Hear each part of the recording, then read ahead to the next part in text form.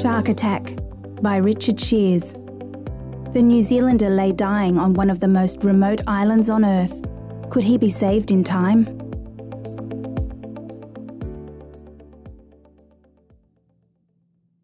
Mike Fraser pulled his diving mask down over his face and let the icy waters of the Southern Ocean close over his wetsuit. Snorkeling was his favourite way of relaxing from his job as leader of a weather station on Campbell Island, one of the most isolated places on Earth. A speck of land between New Zealand and Antarctica, the island is normally lashed by westerly gales. But on April 24, 1992, the sea was brilliant blue and the wind a gentle breeze. As his 4 teammates snorkeled in the shallows, Fraser finned his way to 40 metres offshore. He relished the feeling of oneness with nature. Here rare yellow-eyed penguins flourished, and the sea lions were so unafraid that they would often swim alongside him. Fraser scanned the ocean bed to familiarise himself with the depth of the bay so that he might swim with the southern right whales when they came to breed in the winter. He was relaxed. Large sharks were unknown here, and while the temperature of the water could be as low as 6 degrees, his wetsuit was thick enough to keep out the cold. After half an hour, Fraser had seen enough. It was about 3:30 p.m, time to go back. He stopped kicking and let himself drift. Thud. A huge weight slammed into his right shoulder. Fraser was flung forward, gasping for breath. Must be a big bull sea lion, he thought. An instant later, he was hurled upwards and held waist-high above the water. Then Fraser looked down. Clamped round his right arm were the 80-centimetre wide jaws of a huge shark. Instinctively, Fraser swung his left arm round and punched furiously at the creature's huge pointed snout. I must warn the others, he thought. Shark! He screamed. But his cry became a silent stream of bubbles as the monster dragged him under. Meteorologist Linda Danon, Fraser's second-in-command, was snorkelling 15 metres nearer the shore. With Conservation Officer Jacinda Amy, electronic technician Robin Humphrey, and mechanic Gus McAllister, she was watching the reflections of a rarely seen sun on the sandy bottom. All they could hear beneath the sea was the steady rush of their own breathing. Then came a faint, muffled cry. The swimmers surfaced and scanned the horizon. Nothing. Suddenly, there was an explosion of spray. Fraser erupted from the sea, yelling and fighting ferociously. The 4 froze at the sight of the creature that held him. The great white paused for a moment, its head out of the water. Then, chillingly, the shark opened and closed its mouth round Fraser, as if testing the consistency of his flesh. Think, Danon urged herself. There must be something you can do. She screamed to the others, Has anyone got a diving knife? But she knew they were powerless to help. The great white is the ocean's most fearsome predator. 600 kilos of muscle and gristle against which a diver's knife would be as useless as a toothpick. Judging by the monster's head, it was at least 4 metres long. Danon watched helplessly as the shark pulled Fraser beneath the waves. As he went under, Fraser realised that death was only seconds away. If you don't free yourself now, you're gone. He raised his knees, then gave a powerful kick to the pale underside of the monster's mouth. He kicked again and again, tugging desperately at his trapped arm. The shark shook him, its teeth meshing like shears as they ground deep into his flesh. Fraser kicked again. Suddenly, he felt a hard wrench and he rolled clear. Instantly, Fraser rocketed upwards. As his head broke the water's surface, he sucked in air and kicked frantically for the shore. But as he ploughed through the water, his body reacted strangely. He looked down at his right arm. It's gone. There was nothing below the elbow except a shredded stump that pumped spurts of bright red arterial blood into the ocean. Fraser knew that his only hope lay in getting to his teammates before he bled to death. He had told them before, out here we have to look out for each other. There's nobody else. Now that would be put to the test. Fraser's instincts urged him to swim to shore as fast as he could. But years of living in remote places had taught him not to panic. He knew that every beat of his heart pumped more blood into the sea. So to avoid panic, he forced himself to give measured kicks. Then, suddenly, Fraser felt a tug on his neck. He turned and looked into a diving mask. Jacinda! Why didn't she go into shore, he thought, as she slipped her body under his and began to pull him to the shore. Waiting there, the other teammates lifted the wounded man out of the water.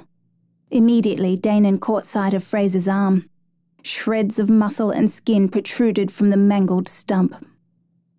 Before going to Campbell Island, she had been trained to apply splints on broken limbs, give injections and do stitches. But nothing prepared me for this, she thought grimly.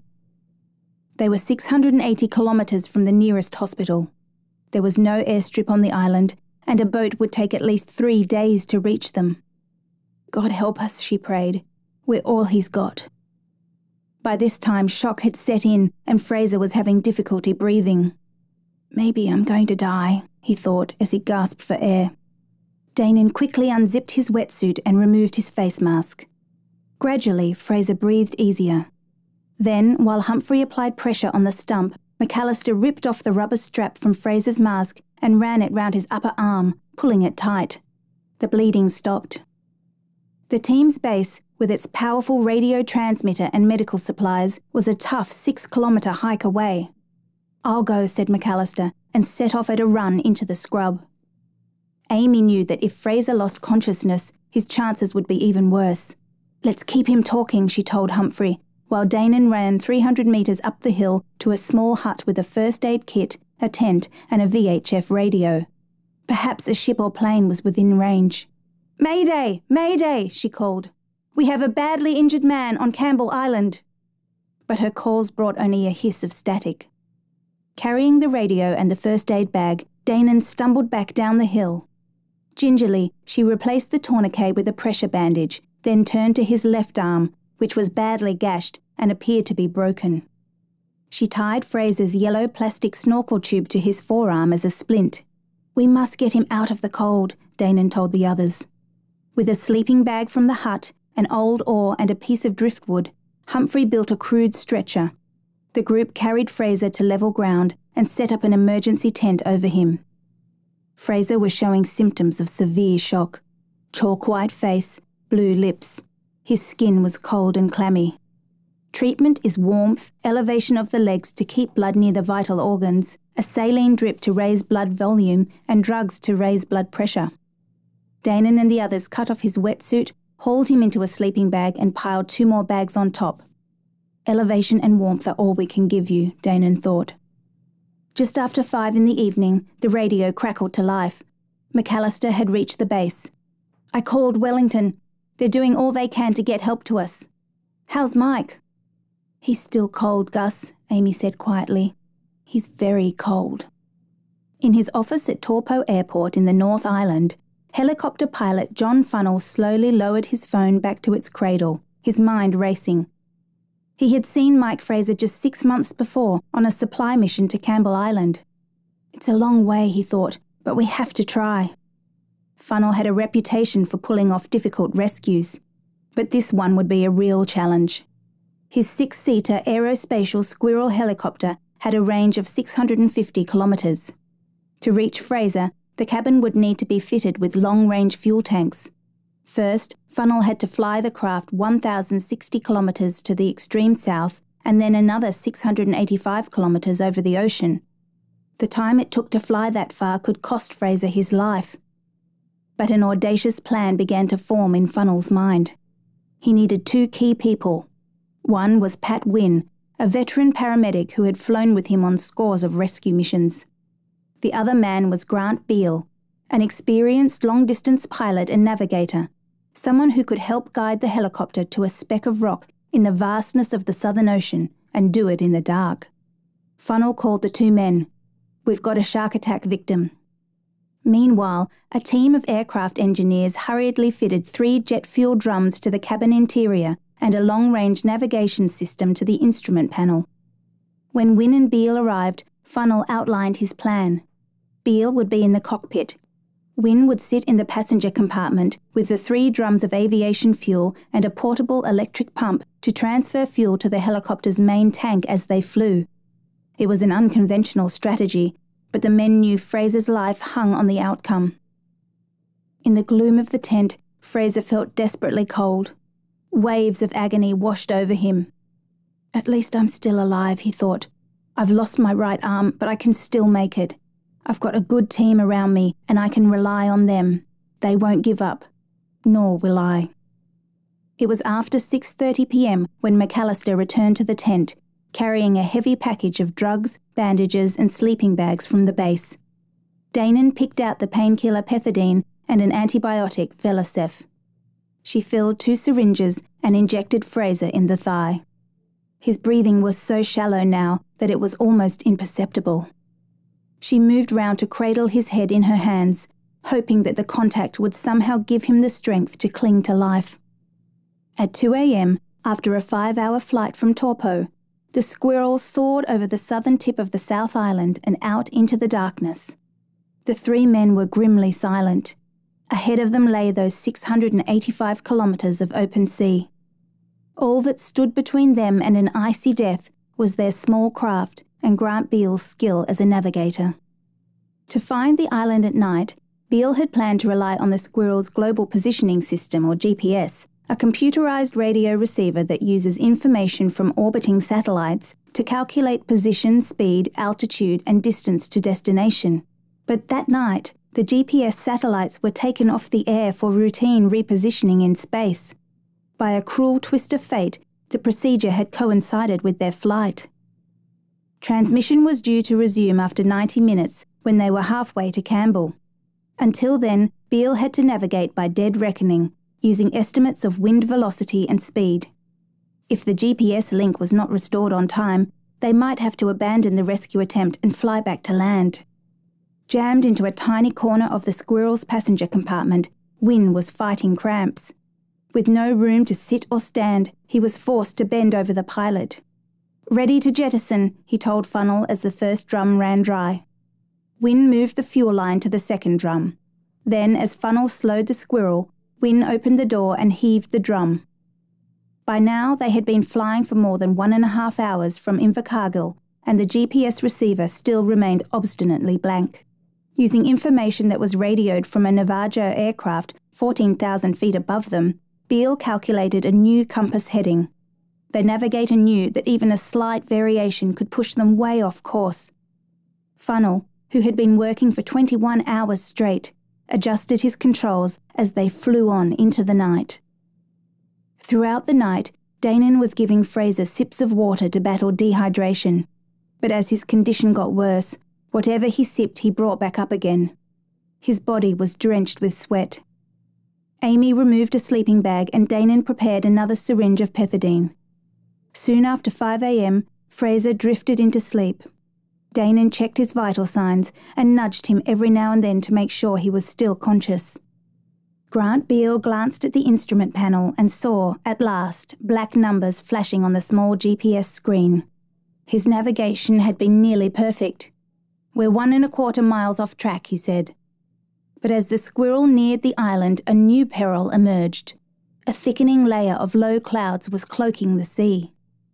Funnel had learnt that the Tangaroa, a government fisheries research ship, had already headed for Campbell Island after picking up one of the team's radio conversations. He switched to a marine channel and radioed the ship. "This is Tangaroa," came the reply. "There's cloud cover down to 1,000 feet. We'll put up flares to guide you in." "There they are," Beale said, as he spotted a faint glow of orange in the clouds to their left. At just above 1,000 feet, Funnel was still flying blind. Suddenly the cloud billowed away, and turning again, they could see the lights of the ship like a cluster of pearls on the sea. Using the Tangaroa as a marker, Funnel brought the Squirrel down to 300 feet. "Steer left," said the ship's radio operator, guiding them round 2 rocky offshore islands. Funnel flew inshore at 40 knots. A minute later, Beale saw a light on the ground. "Got them," he said. Just after 6 a.m, 15 hours after the shark attack, Wynne crawled into the tent. He found Danon and Amy kneeling beside Fraser. The wounded man's face was bluish-white and his eyes looked closed. "I'm too late," Wynne thought. Pressing his fingers against the carotid artery in Fraser's neck, he could detect only a faint pulse. Wynne wrapped a blood pressure pad around Fraser's arm. The reading was 70/40, so low that he was at the point of kidney failure. The first priority was an immediate transfusion, but in the dim light of the tent, it was virtually impossible to insert a needle into Fraser's collapsed veins. "We'll have to fly him to the base," Wynne told the women. Working there under bright lights, Wynne searched for the main vein in Fraser's right ankle. With a silent prayer, Wynne pushed a hypodermic syringe through the skin. Thank God! A thin fountain of dark, venous blood erupted into the syringe.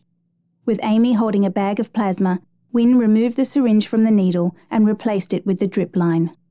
He repeated the procedure on the left ankle. Life-giving fluids began seeping into Fraser.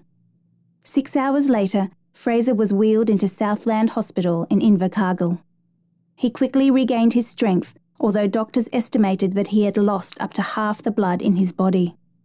In their 19.5-hour journey, Funnell, Beale and Wynne had flown nearly 3,700 kilometres, much of the distance over ocean in a helicopter designed for short-haul work over land, a feat hailed as one of the most courageous rescues in New Zealand history.